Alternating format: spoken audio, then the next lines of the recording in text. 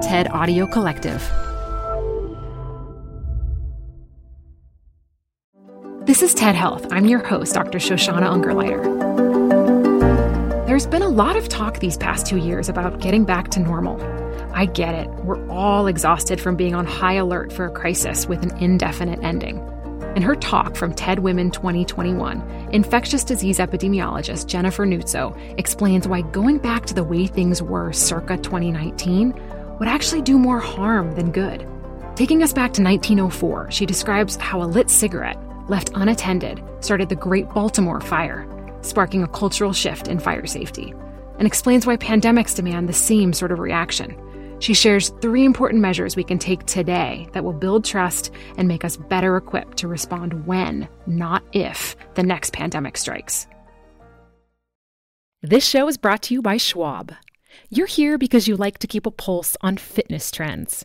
Well, now you can invest in what's trending in active lifestyle, healthy eating, wearable tech, and more with Schwab investing themes.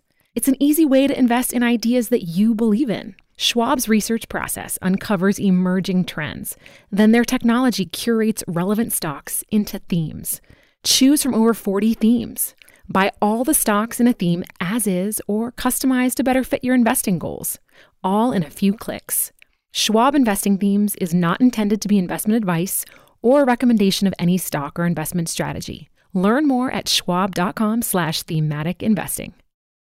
Welcome to the Canva guided meditation for stress at work. Impending deadline? Generate Canva presentations in seconds. So fast. Brainstorm got too big? Summarize with AI in a click. Writer's block? Release with Canva Magic Write. Magical. Stress less and save time at canva.com. Designed for work. Support for this podcast comes from The Wonderful Company. If that name doesn't sound familiar to you, you probably know the pistachios that come from this company. Wonderful Pistachios is one of the highest protein nuts. Get snacking and get cracking with a snack that packs a protein punch. I love the various wonderful pistachio flavors. So in addition to the original flavor, I'm particularly fond of the salt and vinegar, and I keep little packets of them in my car so that I can eat and get some protein on the run. Visit wonderfulpistachios.com to learn more. Add a little curiosity into your routine with TED Talks Daily, the podcast that brings you a new TED Talk every weekday. In less than 15 minutes a day, you'll go beyond the headlines and learn about the big ideas shaping your future. Coming up, how AI will change the way we communicate, how to be a better leader, and more. Listen to TED Talks Daily wherever you get your podcasts. So I'm an infectious disease epidemiologist. And it used to be the case that when I would tell people that, they would ask me if it had something to do with the skin. But thanks to COVID-19, most people have now heard of epidemiologists. So these days, when I tell people what I do, the questions I get asked most frequently are more like, when does this end? When do things go back to how they were? I get it. I am very eager to stop worrying about COVID-19. But these questions seem to be imbued with a hope that when we get to the other side of all this, our pre-pandemic lives are just going to be waiting for us. Now, this pandemic will end, but it won't be possible just to go back to how it was in 2019. Now, that may sound bleak, but I assure you it doesn't have to be. Let me tell you a story that's been giving me some hope, feeling better about this. Baltimore, 1904, a lit cigarette was left in the basement of the 6-story Hearst building. Within a half an hour, the fire grew to an out-of-control conflagration. Local firefighters were quickly overwhelmed, so crews came in from neighboring cities. But when they arrived, they couldn't hook up their hoses because in 1904, there were over 600 variations of hose couplings on hydrants in the United States. The fire destroyed more than 1,500 buildings and 2,500 businesses. And when it was finally extinguished, The burnt district, as it was called, spanned more than 80 blocks. Fortunately, just a few people died. But that was probably a function of luck due to the fact that the fire broke out in a business district that was uninhabited on the weekends. The story of the Great Baltimore Fire of 1904 is important for a few reasons. To this day, it is one of the largest urban conflagrations in U.S. history. And in today's money, the toll of this one event is upwards of $3 billion. But the Great Fire is remarkable not just for its tolls, but for what happened afterwards. Witnessing the devastation that was caused by a single unattended cigarette prompted massive change in how Baltimore and the rest of the country protect itself against urban fires. We saw changes in three major areas. First, we began using data to make buildings safer and to improve the way we respond to fires. Governments passed ordinances that became the basis of the first building codes, standards that inform the design and construction of buildings to make them more resistant to fire and to protect people that occupy them. We installed fire alarms so that we could detect and pinpoint fires in buildings as soon as they occur and alert people of the need to evacuate.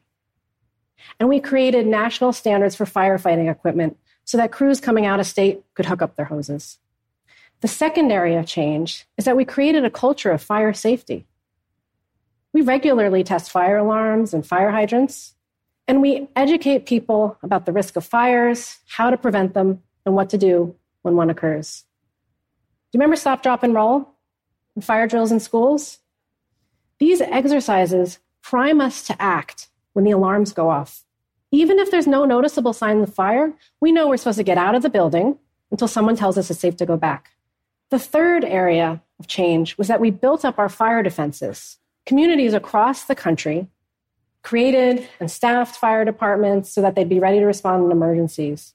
And because we don't know when the next fire is going to occur, we operate our fire defenses 24 hours a day, every day. And we don't get rid of our fire defenses just because we haven't had a fire for a couple of years. Data, drills, and defense. The collective impact of changes implemented in the U.S. since 1904 has meant that we no longer have the same number of great urban fires that were so frequent in the 19th and early 20th centuries.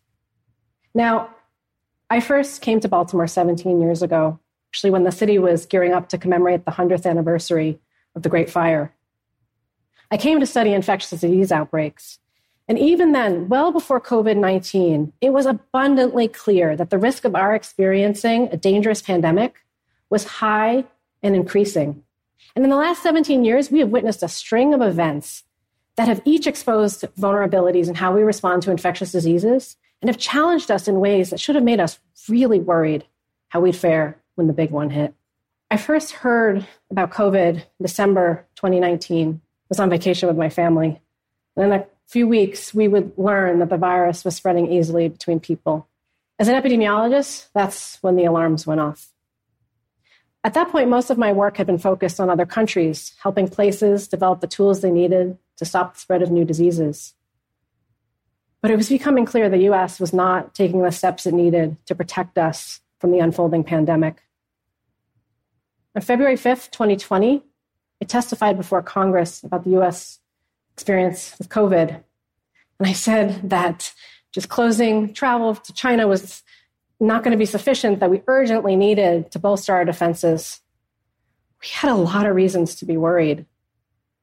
Due to budget cuts, there were 250,000 fewer public health workers in the U.S. than we needed. Our hospitals weren't ready for a surge of patients, and the outbreak in China was causing disruptions in global supplies of personal protective equipment and medicines. But our leaders didn't heed those alarms. While other countries like South Korea snapped into action, developing COVID tests and contact tracing programs, the U.S. remained in denial. Instead of telling us how to protect ourselves, our political leaders tried to assure us we had nothing to worry about.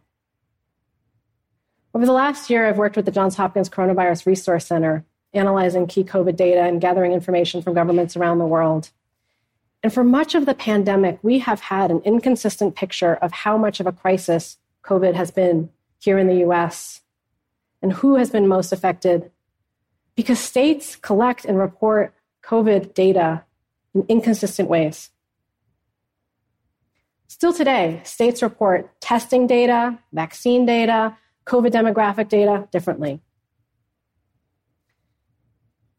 Having non-standard data, unstandardized data in the midst of a pandemic is like not being able to hook up your hoses to the hydrants when your country is burning down. Today, our culture of safety around infectious diseases is in shambles. We finally have vaccines, life-saving tools to end the pandemic. Too many of us won't take them. If we thought about pandemics the way we thought about fires, what we would do would be to try to learn as much as possible about our vulnerabilities during COVID and work to ensure we are never again left so unprotected. We would commit to action in 3 areas: data, drills, and defense. First, we would develop systems to ensure we have the data we need to know when and where there's danger and how best to protect ourselves. The next time there's a concerning outbreak in the world, we wouldn't just wait until people get sick enough to go to the hospital to test them. We would go out and start looking for infections so that we could detect them as early as possible. In every case we find, we would investigate it so that we could quickly learn what specific places and activities are most likely to get people sick, instead of just saying, stay home if you can, for 2 years. And we would develop national data standards so that data from New Jersey could be meaningfully compared to data from Oklahoma. The second area of action would be to start building that culture of safety that empowers us as individuals and businesses and community organizations to protect ourselves and others. We would work to ensure that everyone had access to in-home tests so that we could know if it's safe to go to work or to see family. We would teach people about the threat, how to protect themselves, and how not to spread it to others. But this education would be mostly a reminder because we would be practicing these skills well in advance of the next pandemic. We would use every flu season as a drill. Long before COVID-19, Taiwan began staging mass vaccination exercises every flu season. They did this to boost vaccination rates in the most vulnerable, but also to practice how they would do it in a pandemic, so that well in advance of a crisis, people would know where and how they would get a vaccine. Now, at a time when the country is incredibly divided, I know it may seem impossible that we could build this culture of safety around infectious diseases that we need. But I have spent the last year and a half talking to all sorts of people with a range of views on these issues, from top leaders to QAnon believers. And I assure you, we all want to protect ourselves and our families, but we need to build trust. And we can't do that if we wait until the next crisis to talk to each other. The third area where we'd take action is to build our defenses against infectious diseases. Instead of a skeletal public health infrastructure that waxes and wanes with every crisis, we would maintain, for good, a large cadre of highly skilled public health professionals who work day in and day out to make our communities healthier and safer and be ready to respond in an emergency. We'd reduce our structural vulnerabilities to infectious diseases, starting with our buildings, updating our building codes and ventilation systems so that we could be assured that these spaces will not result in super spreading.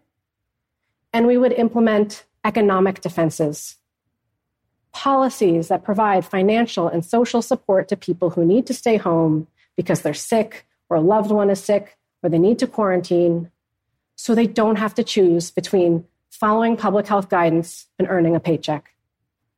Data, drills, and defense. If we acted in these 3 ways, we'd have a much better shot of keeping the next pandemic threat to a manageable outbreak instead of a blazing inferno that engulfs entire cities and countries.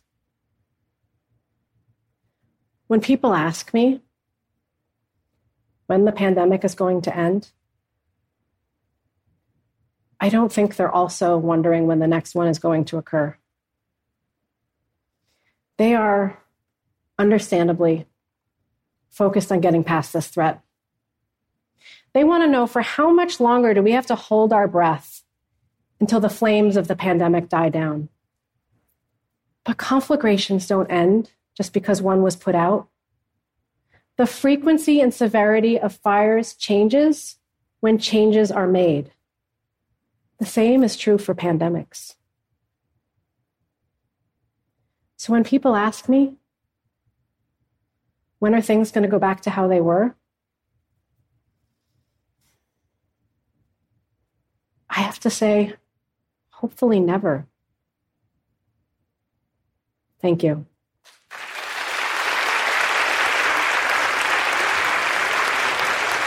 Thank you.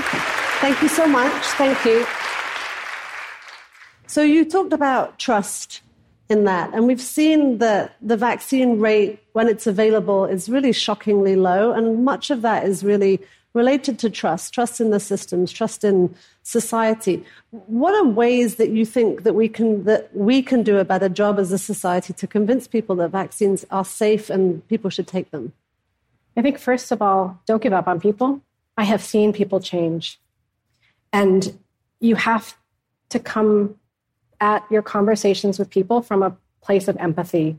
Try to understand why, right? We don't do enough of that, trying to understand why people feel that way and engage with them, hear them. I have found that just simply giving space to people to allow them to talk about their anxieties and their concerns and having the conversation takes it from a culture war to just a conversation between human beings. And we've lost that ability. And part of the pandemic has taken that ability from us because we've had few opportunities. But we really do have to talk to each other and have the hard conversations and just recognize that we're all walking through this world trying to get the same things, trying to do the same things.